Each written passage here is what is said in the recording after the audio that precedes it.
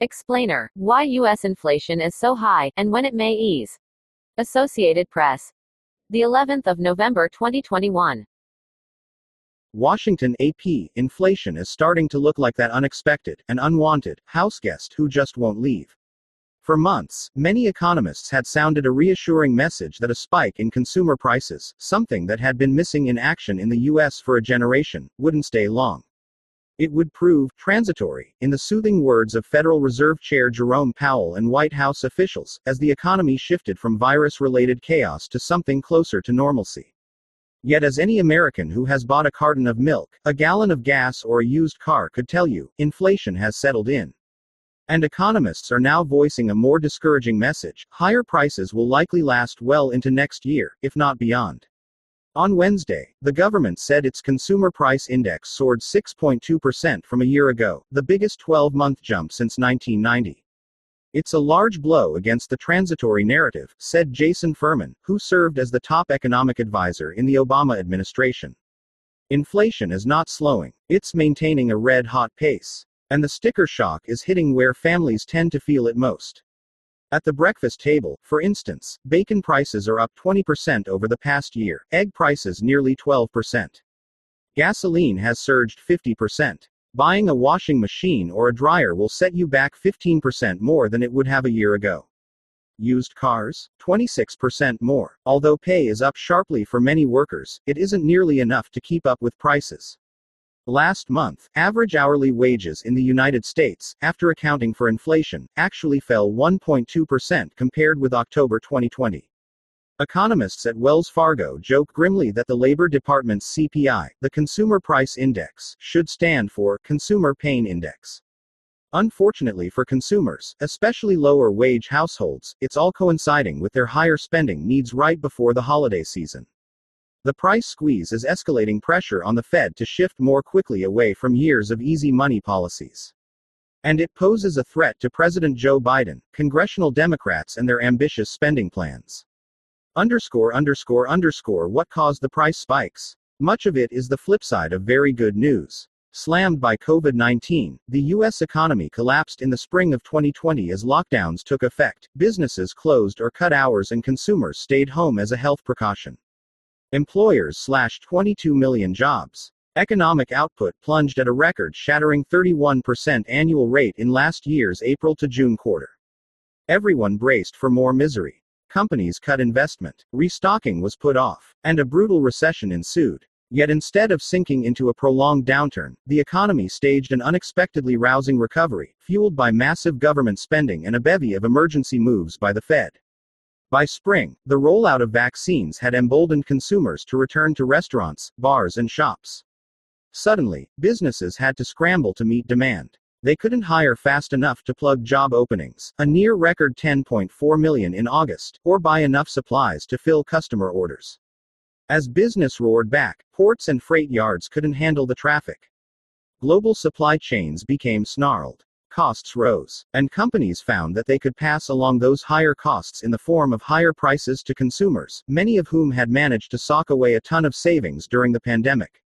A sizable chunk of the inflation we're seeing is the inevitable result of coming out of the pandemic, said Furman, now an economist at the Harvard Kennedy School. Furman suggested, though, that misguided policy played a role, too. Policymakers were so intent on staving off an economic collapse that they systematically underestimated inflation, he said. They poured kerosene on the fire. A flood of government spending, including President Joe Biden's $1.9 trillion coronavirus relief package, with its $1,400 checks to most households in March, overstimulated the economy, Furman said. Inflation is a lot higher in the United States than it is in Europe, he noted. Europe is going through the same supply shocks as the United States is, the same supply chain issues. But they didn't do nearly as much stimulus. In a statement Wednesday, Biden acknowledged that inflation hurts Americans' pocketbooks, and reversing this trend is a top priority for me. But he said his $1 trillion infrastructure package, including spending on roads, bridges and ports, would help ease supply bottlenecks. How long will it last? Consumer price inflation will likely endure as long as companies struggle to keep up with consumers' prodigious demand for goods and services. A resurgent job market, employers have added 5.8 million jobs this year, means that Americans can continue to splurge on everything from lawn furniture to new cars. And the supply chain bottlenecks show no sign of clearing. The demand side of the U.S. economy will continue to be something to behold, says Rick Reeder, Chief Investment Officer for Global Fixed Income at BlackRock, and companies will continue to have the luxury of passing through prices. Megan Green, chief economist at the Kroll Institute, suggested that inflation and the overall economy will eventually return to something closer to normal. I think it will be transitory, she said of inflation. But economists have to be very honest about defining transitory, and I think this could last another year easily. We need a lot of humility talking about how long this lasts, Furman said.